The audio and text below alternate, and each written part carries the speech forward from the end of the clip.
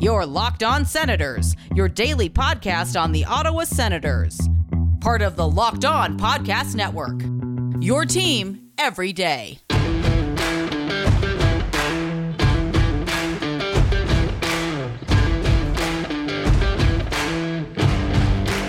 Welcome inside the Locked On Senators podcast presented by Built Bar. Built Bar is a protein bar that tastes like a candy bar. Go to BuiltBar.com and use promo code LOCKEDON and you'll get $10 off your next order. Well, we're 37 days away from the NHL draft, and the guys over at Elite Prospects just put out their inaugural draft guide. There is like 600 pages of game reports, comparisons, you name it. They got it. So we got their editor-in-chief, JD Burke, on.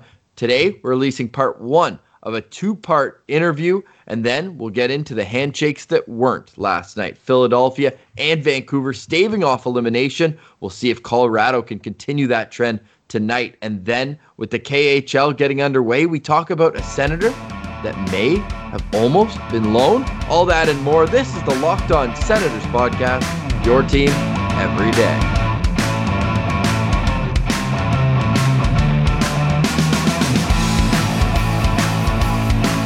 Today is Wednesday, September 2nd, and Big Game Brass was at it again last night, Pilsy.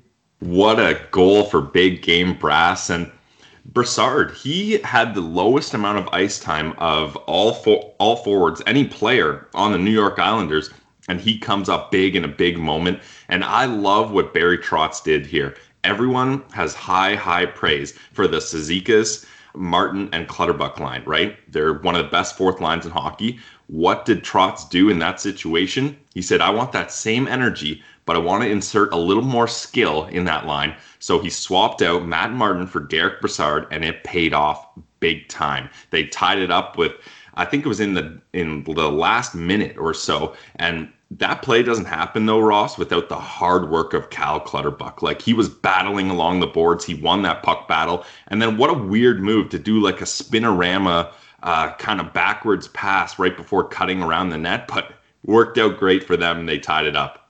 Yeah, it didn't finish great for them as Philly did manage to get the victory in overtime. But shades of Game 5 against the New York Rangers in 2017 with Big Game Brass tying it up late.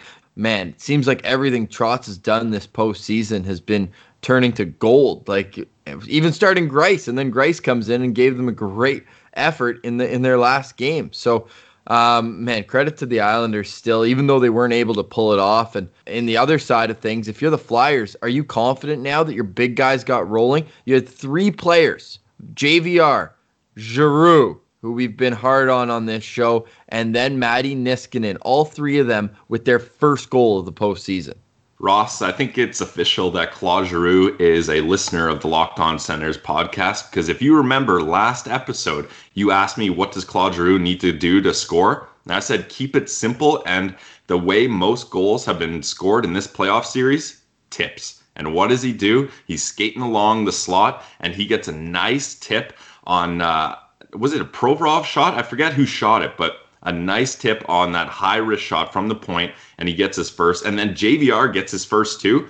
Jeez, he's lucky he got that. Like, that was a 2-on-1. He had a wide-open net, and he shot it pretty much right at Varlamov. Luckily, it deflected in after that, but that's got to feel so good for JVR and Claude Giroux. And JVR was jumping up and down after he got that. He needed to get that monkey off his back. So good on the Flyers staying alive here.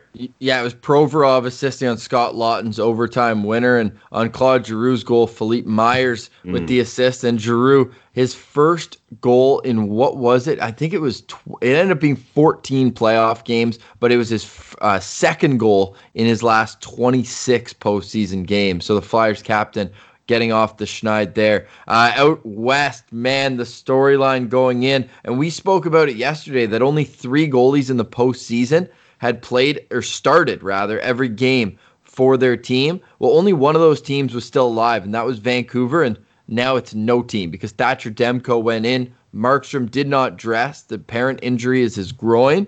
Although that isn't confirmed, he's unfit to play. We know that much. Louis Domingue backed up, but Thatcher Demko, this 24-year-old, he's been a top prospect for years now, but he is officially on the scene.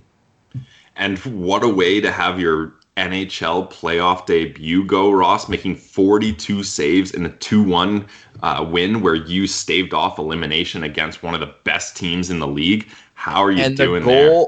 The goal he let in, nobody's stopping that Shea Theodore rush. Is that one of the best goals we've seen this postseason too? That was so nice. We talked about it off air yesterday, Ross, that I've been so impressed with Shea Theodore and the contract that the Vegas Golden Knights have him on. I think it's like $5.2 million for the next 5 years. What a steal there. Yeah, it's an unbelievable steal. Stonesy with the assist, his ninth point of the postseason. But, man, and you saw Stone's face because he was net front when Shea Theodore made that move, and his eyes lit up like, whoa, what did I just see? The toe drag, the bringing it back to the forehand, and the quick release going upstairs as well. It was, man, just a thing of beauty. And that's not to take away the two Vancouver goals were both pretty nice as well. Elias Pettersson working his magic to get the game winner, 3:19 into the third period. But this, you mentioned the amount of saves that 42 that Thatcher Demko had. Well, 18 of those shots came in the second period. He did let in the one goal in that period, but the play was so tilted. Vancouver only had 4 shots. Like, the puck barely left their zone, and they were able to leave that period tied at 1. So that being included in it, like, should Vancouver be worried here? Like, they didn't hit double digits in any of the periods, and I don't think it's fair to expect Demko to let in 1 or less again next game. What does Vancouver need to do to make this go even further on into a game 6? Well, absolutely, they should be worried. Like, that when you're going up against a team that's as good as the Golden Knights and you're not mustering at least 10 shots a period, at least one of those periods, you're going to be in big trouble. But luckily, they've got the guys that can make something happen quickly. You don't need an abundance of shots when you've got high-skilled guys like Elias Pettersson, Brock Besser, Bo Horvat. How about JT Miller assisting on the last 6 Canuck goals? He's got a point on. That trade's looking better and better every day for the Canucks. If you're the Canucks, you got to make do with the little chances you get. You know, it's kind of like that old saying, you got to make hay while the sun is shining.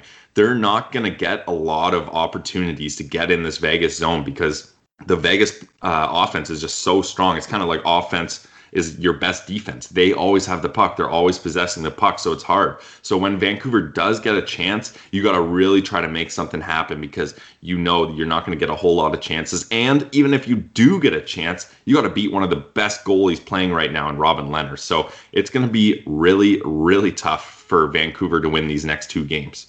Well, yeah, going into game 6, both Vancouver and Philly still down 3-2. Colorado staved off from 3-1, so they're also in the same boat as those teams. And what do you think going into their matchup tonight against Dallas? As we're recording here, it's not even 10 a.m., so still plenty of time before puck drop. There has to be a decision made, and you think it's an easy one. Who starts in goal for Dallas?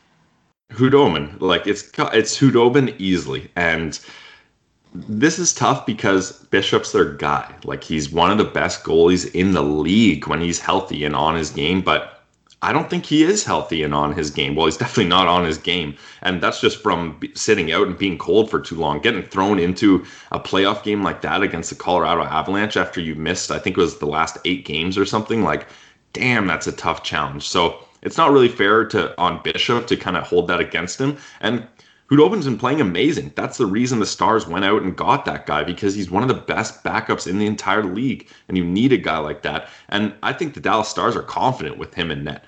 The one thing they have to do, they cannot let the Avalanche get off to a good start like that. Like 5-0 in the first period. They need a better start than that, and Rick Bowness has got to have those guys firing out of the gates come game 6, because Colorado knows they're up against the wall here. Okay, yeah, I'm sure that Rick Bowness is writing down in his notepad, don't go down 5-0 in the first period. You heard it here first on the Locked On Senators podcast. Yeah, well, when you are attacking as much as the Dallas Stars have been in at least the start of the series until last game, you have to recoup. And what better way to do that than with a Built Bar? And we want to say happy birthday to Built Bar too, Pilsy. It's their 2-year anniversary, and we couldn't be more thrilled to be a part of it. BuiltBar.com. We need Pilsy's pick of the week. My pick of the week this time, it's a kind of a different flavor. It's one of the fruit flavors, guys. Cherry Barcia. So you get that nice dark chocolate taste, and then with the cherries mixed in there, 130 calories, 17 grams of protein, only 4 grams of sugar. That's a nice flavor for this week. I like something a little heavier than a Cherry Garcia. I respect it. And if we got a pack of Built Bars, which we could at BuiltBar.com, we just put in promo code Locked On, and we get $10 off, Pilsy. But I like something a little bit richer, like the mint brownie. But when I look at a mint brownie protein bar, I think, man, I'm probably going to have to add a couple calories. That's fine. I love it so much. But then I turn around my Built Bar, and I see on the back 15 grams of protein, but only 110 calories. Huh? That's the same as like one Reese's Buttercup. Like I did so. You don't want to give away your workout for nothing. And with Built Bar, you don't have to. You actually supplement your workout and you finish feeling fit and strong. So go to BuiltBar.com, wish them a happy birthday, and then on your checkout, put in promo code Locked On, and it'll get you $10 off your next order of Built Bars. Built Bar is great for the health-conscious guy. You can lose or maintain weight while indulging in this delicious treat. I mentioned that they're high in protein and low in calories. Well, they also have low sugar, but high fiber. They're everything you want in a protein bar, and it's the protein bar that tastes like a candy bar. That's BuiltBar.com. Promo code Locked On, BuiltBar.com. All right, Pilsy, had a great time chatting with JD Burke. So I think without further ado, we should send it over to part 1 of our 2-part interview with Elite Prospects Draft Guide co-editor-in-chief, JD Burke. We now welcome on a very special guest. He's an editor at Elite Prospects, focusing on the NHL draft and prospects for EP Rinkside, and co-hosts the Elite Prospects Draft Podcast with friend of the show, Craig Button.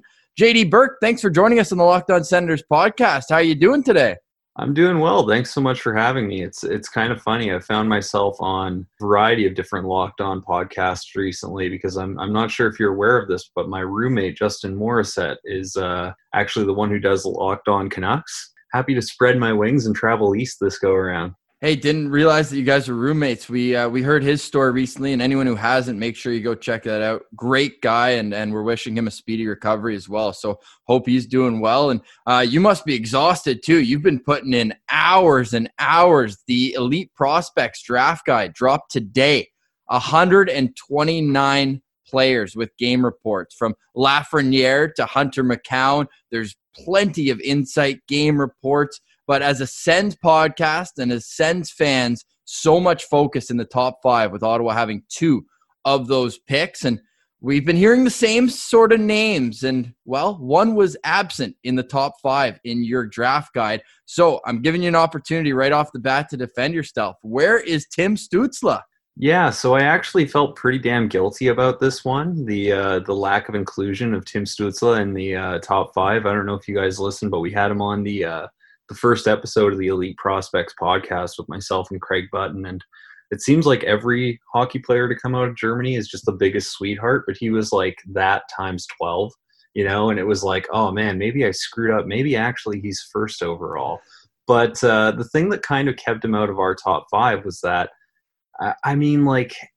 here's the thing. There are a lot of red flags with his game. And there are a lot more red flags with Tim Stützle's game than there are with, frankly, any other prospect inside of our top 10. Now, that doesn't mean that I'm trying to take away from his absurd ceiling, his through-the-roof puck skills, his ability to distribute. He's a phenomenal skater. We all think the world of Tim Stützle. I don't think he would be in our top 10 otherwise. But there are some issues that we've seen, some kind of telling signs that he's not perhaps as pro-ready as some take credit or some would like to believe. And, for us, it's the really advanced stuff, right? It's does he have much of a gravitational pull as a playmaker? By that, we mean, does he wield his speed, his hands to take away defenders from soft ice so that he can distribute to his teammates? And the answer for us was consistently no. Was he willing to play through the middle of the ice? This was a big time no for the majority of the season.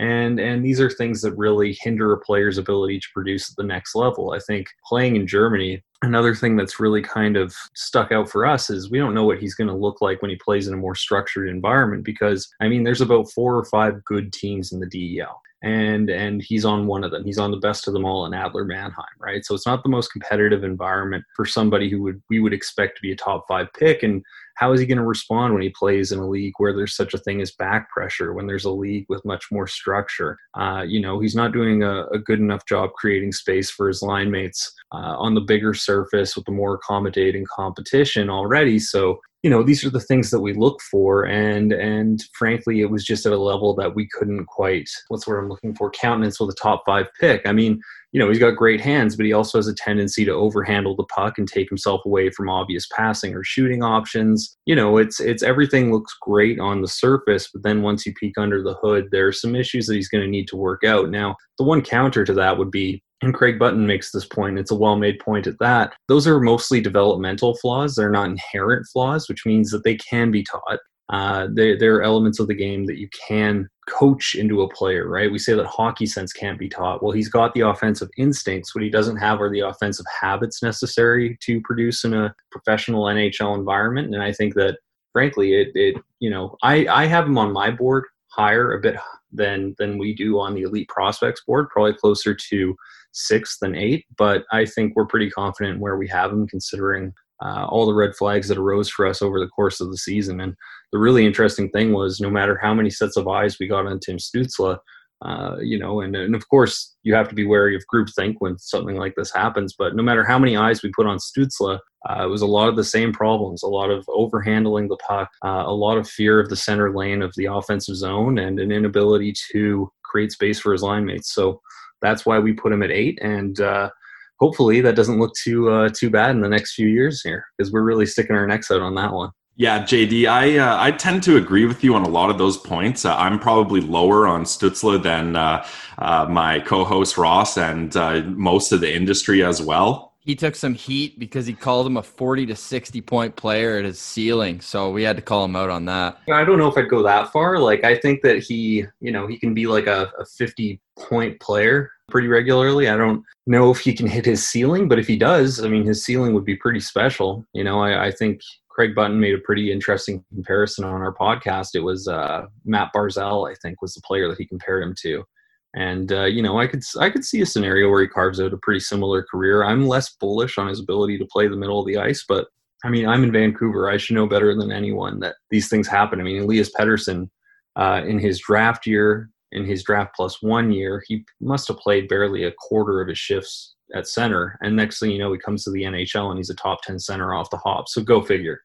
That's my way of hedging on the possibility that he does play down the middle, but I think his upside is a bit higher than that, certainly. Yeah, and that's the thing. I don't want to get all negative on Stützle because he's a fantastic player. I listened to the interview you referenced in your podcast with Stützle, and I would agree with you. He's definitely very polite, very well-mannered guy. And you said that after your chat with him that you kind of wish you put him up a little higher in your rankings. What was it specifically about that chat with him that you're a guy that you've been following these prospects for months, and then simply a discussion with him kind of changed your mind a little bit? What was it specifically that did that? And how much do NHL teams take into account when they do these Zoom meetings, especially in COVID times? You're not able to meet with a player one-on-one as easily. How important are these kind of Zoom video meetings for these prospects? So they're very important for NHL teams, but I would caution against, and this is my fault for not clarifying, I suppose, but I would caution against looking too much into what I said about the interview and that making me change my board. It was just a comment on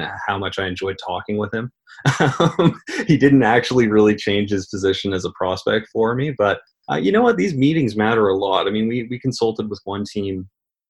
I won't I won't spill the tea, as it were, because I'd get in a lot of trouble if I did, but there's a goaltender, in the OHL who's probably like a 4th or 5th or 6th round talent at the very least. And I'm hearing he's probably not going to get drafted because of just completely bombing the interviews. And there's another player in the USHL. I mean, there's a bit more going on there. Again, I can't spill the tea entirely.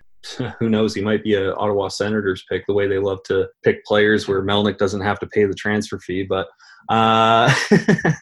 where he's probably like an early second round talent, but because he's failing the interviews so thoroughly, it's like this guy could drop all the way to the 5th or 6th round, and I wouldn't be surprised in the slightest. So it definitely means a lot to the teams. I don't know if Stützle's interview meant a lot to me in a realistic sense, but it's just nice to talk to him. I mean, these European kids, it's so funny when you think about hockey stereotypes. I've interviewed a lot of players for the draft. I've interviewed a lot of 18-year-olds, right? And I think about myself at 18 and how much I sucked. And it's always the European kids who I enjoy talking to the most. It's really funny when you consider all the outdated ways that we kind of view character, et cetera, in hockey, basically to be the burly, stoic Canadian. And it's like, oh no, these European kids are way cooler, way more interesting, way more fun to talk to. Way more style as well off the ice. Typically, you always see the Swedes coming in looking sharp. Speaking of Swedes, I want to get into who you have at number 3. I also want to ask about a couple tiers. What wouldn't a good podcast be without disagreement? And I look at your list, and then I look at Craig Button's list, and that Swede that I want to talk about, Lucas Raymond, you guys have him at 3. Whereas when we talked to Craig Button, it was more so, he said the players ahead of him that he just liked that much more, but he had him all the way down at 9 in his March rankings on his Craig's list. So what is it to you that makes Lucas Raymond such a special, can't miss talent? Well, I think, and I've kind of, coalesced around this talking point, is just he's the most complete winger in the draft. Plain and simple. He's not the best winger. I'm not taking him ahead of Alexis Lafreniere. But I think he's closer to Alexis Lafreniere than anybody after him, anybody at 4, 5, 6, 7, 8. Like, there really aren't any holes in Lucas Raymond's game. It's just that simple. You want a playmaker, he'll do it. You want somebody who can attack through the center of the ice, he'll do it. You want somebody who's proven they can hold down a two-way role and can muck it up. And if that's what the coach needs of them, they're gonna put in those minutes, and they're gonna dig their way through the trenches, and that's Lucas Raymond. And he's got such a refined way of approaching the game too, right? Like he skates through his shots, he skates through his passes. Like, these are really advanced habits for an 18-year-old, and he's probably got a better habit for creating space for his line mates as a winger than we've seen from Tim Stützle, who's been a center up to this point in his career, right? So he's an advanced playmaker. He's got an advanced shot, an advanced two-way game, and frankly, his hands are really, really high end too. I think that frankly, this could end up being a situation where 10 years down the road, we go, how the hell did Lucas Raymond drop like that? And then a lot of people are going to be saying, well, he played 4th line minutes on the SHL's deepest forward team, right? And the extent to which that's being held against him, I think consciously or subconsciously, and I'm not accusing Craig of doing this. I mean, Craig's unimpeachable as an analyst, right? Like, you can disagree with him, but he puts in the work, right? Like, you know what? There are a lot of people who have the means to be at the rink who aren't. Craig Button isn't one of those people. So if that's what he believes about Lucas Raymond, he's got every right and every reason to feel that way. But in my mind, he is going to be one of, if not, he's in that Raymond tier for us. Him, Byfield, and Raymond are the first tier at elite prospects. And I think that if given the time and given the space and the opportunity to grow and prove that, Lucas Raymond's going to make us look really good in the future, because the talent's always been there. The ice time wasn't this year, but that's not always going to be the case. And once he gets that opportunity, he's going to fly. So you mentioned the first tier. So you have 1, 2, 3 in there. Where would you draw the end of the second tier? Yeah, that's an interesting question. I think the second tier probably ends right at probably Yaroslav Askarov. So going Marco Rossi, Jamie Drysdale, Alexander Holtz, Cole Perfetti, Tim Stützle, Jake Sanderson, Anton Lundell, and then Yaroslav Askarov. That would probably be my second tier. I think there's some really good potential within that group, right? And they're all so closely packed. And this is something Craig says all the time. As long as you have players in the right tier, then you can kind of, they can be interchangeable dependent on your team's need, dependent on one scout's argument or enthusiasm one way or the other. I mean, like, I'm just looking at this group right now. You could rearrange it, pretty much 3 different ways, and I'd be like, yeah, good enough for me. You know what I mean? I won't be surprised if any one of those players becomes the 4th best in this draft. Do you know what I mean? Like, that entire group is so tightly knit. It's you look at Alexander Holtz, his potential is through the roof. I mean, he's got the best shot in this class, and Really just huge development this year. And if you talk to people within the NHL, they rave about Alexander Holtz. Like, they love this kid. Like, they will go to the mat for Alexander Holtz because super humble, works his ass off. I don't know if I'm allowed to swear, but his development from October to March might have been the most that we saw from anybody in this top 10, right? And I really strongly believe that. Like, he's not going to win a Selke, but is he at a point now where he might be able to hang defensively in the NHL in the future? Sure. And he's proven that he's going to put in the work to get there if he isn't there already. I mean, Cole Perfetti, he came into the year as the second best finisher. Now he's one of its best playmakers too. Go figure. Jake Sanderson just completely improved every facet of his game. It's like every time we watch Jake Sanderson from October through November, December, March, like every time he was better than the last viewing. And I really think that a lot of people, like, Jake Sanderson is a very interesting Rorschach test for this draft. He's going to go in the top 10, and some analytics savvy fan base is going to be very upset with that pick for absolutely no particular reason. The transition data that Mitch Brown tracked, Jake Sanderson is the best player in his data set over a 5-year sample.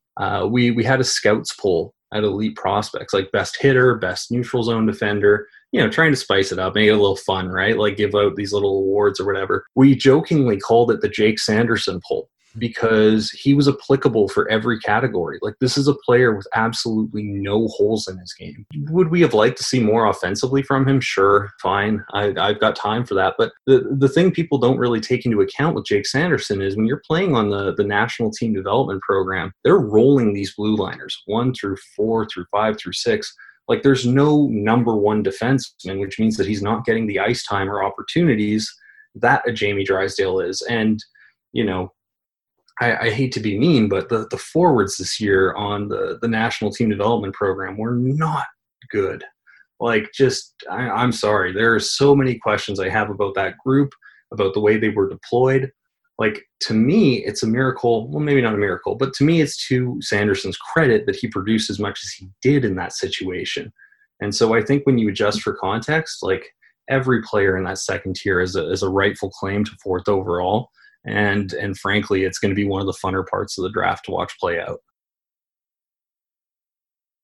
Stay tuned to tomorrow's episode of the Locked On Senators podcast for part 2. We continue on with our draft talk and get into his deep dive into the play of Erik Brannstrom, who, by the way, turned 21 today. So, Pilsy, we've got 2 birthdays. We've got Built Bar and Erik Brannstrom, 21 years old. Wow, they grew up so fast. Yeah, definitely 2 very similar things, Built Bar and Erik Brannstrom, but we love them both here on the Locked On Senators podcast. Happy birthday.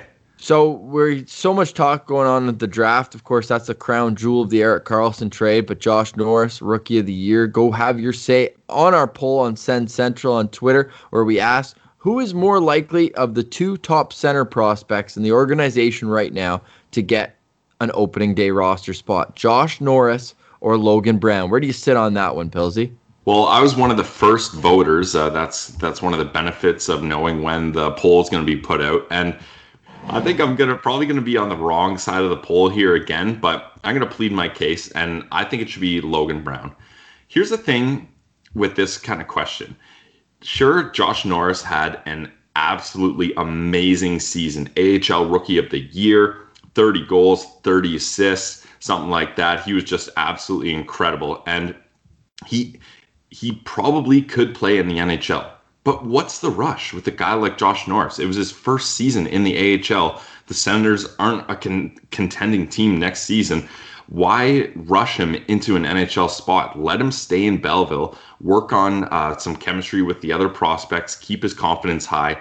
But a guy who I think you got to give more of a look at the NHL level is Logan Brown. Sure, he got 23 games last season, but most of that was at the start of the year. He wasn't really himself, and I think after another good season in Belleville for Logan Brown, he's going to be coming up and feeling confident, and he kind of knows the clock is ticking here for him. There's no benefit to keeping Logan Brown in Belleville now. He's proved he can do it in Belleville, and he needs a shot in the NHL. We talked about how we like Jace Hawryluk and Nick Paul in that 4th line. why not have Logan Brown at least start the season in between those two guys so that he's a little bit sheltered and he's not getting thrown out there against heavier lines, and we'll see how it goes.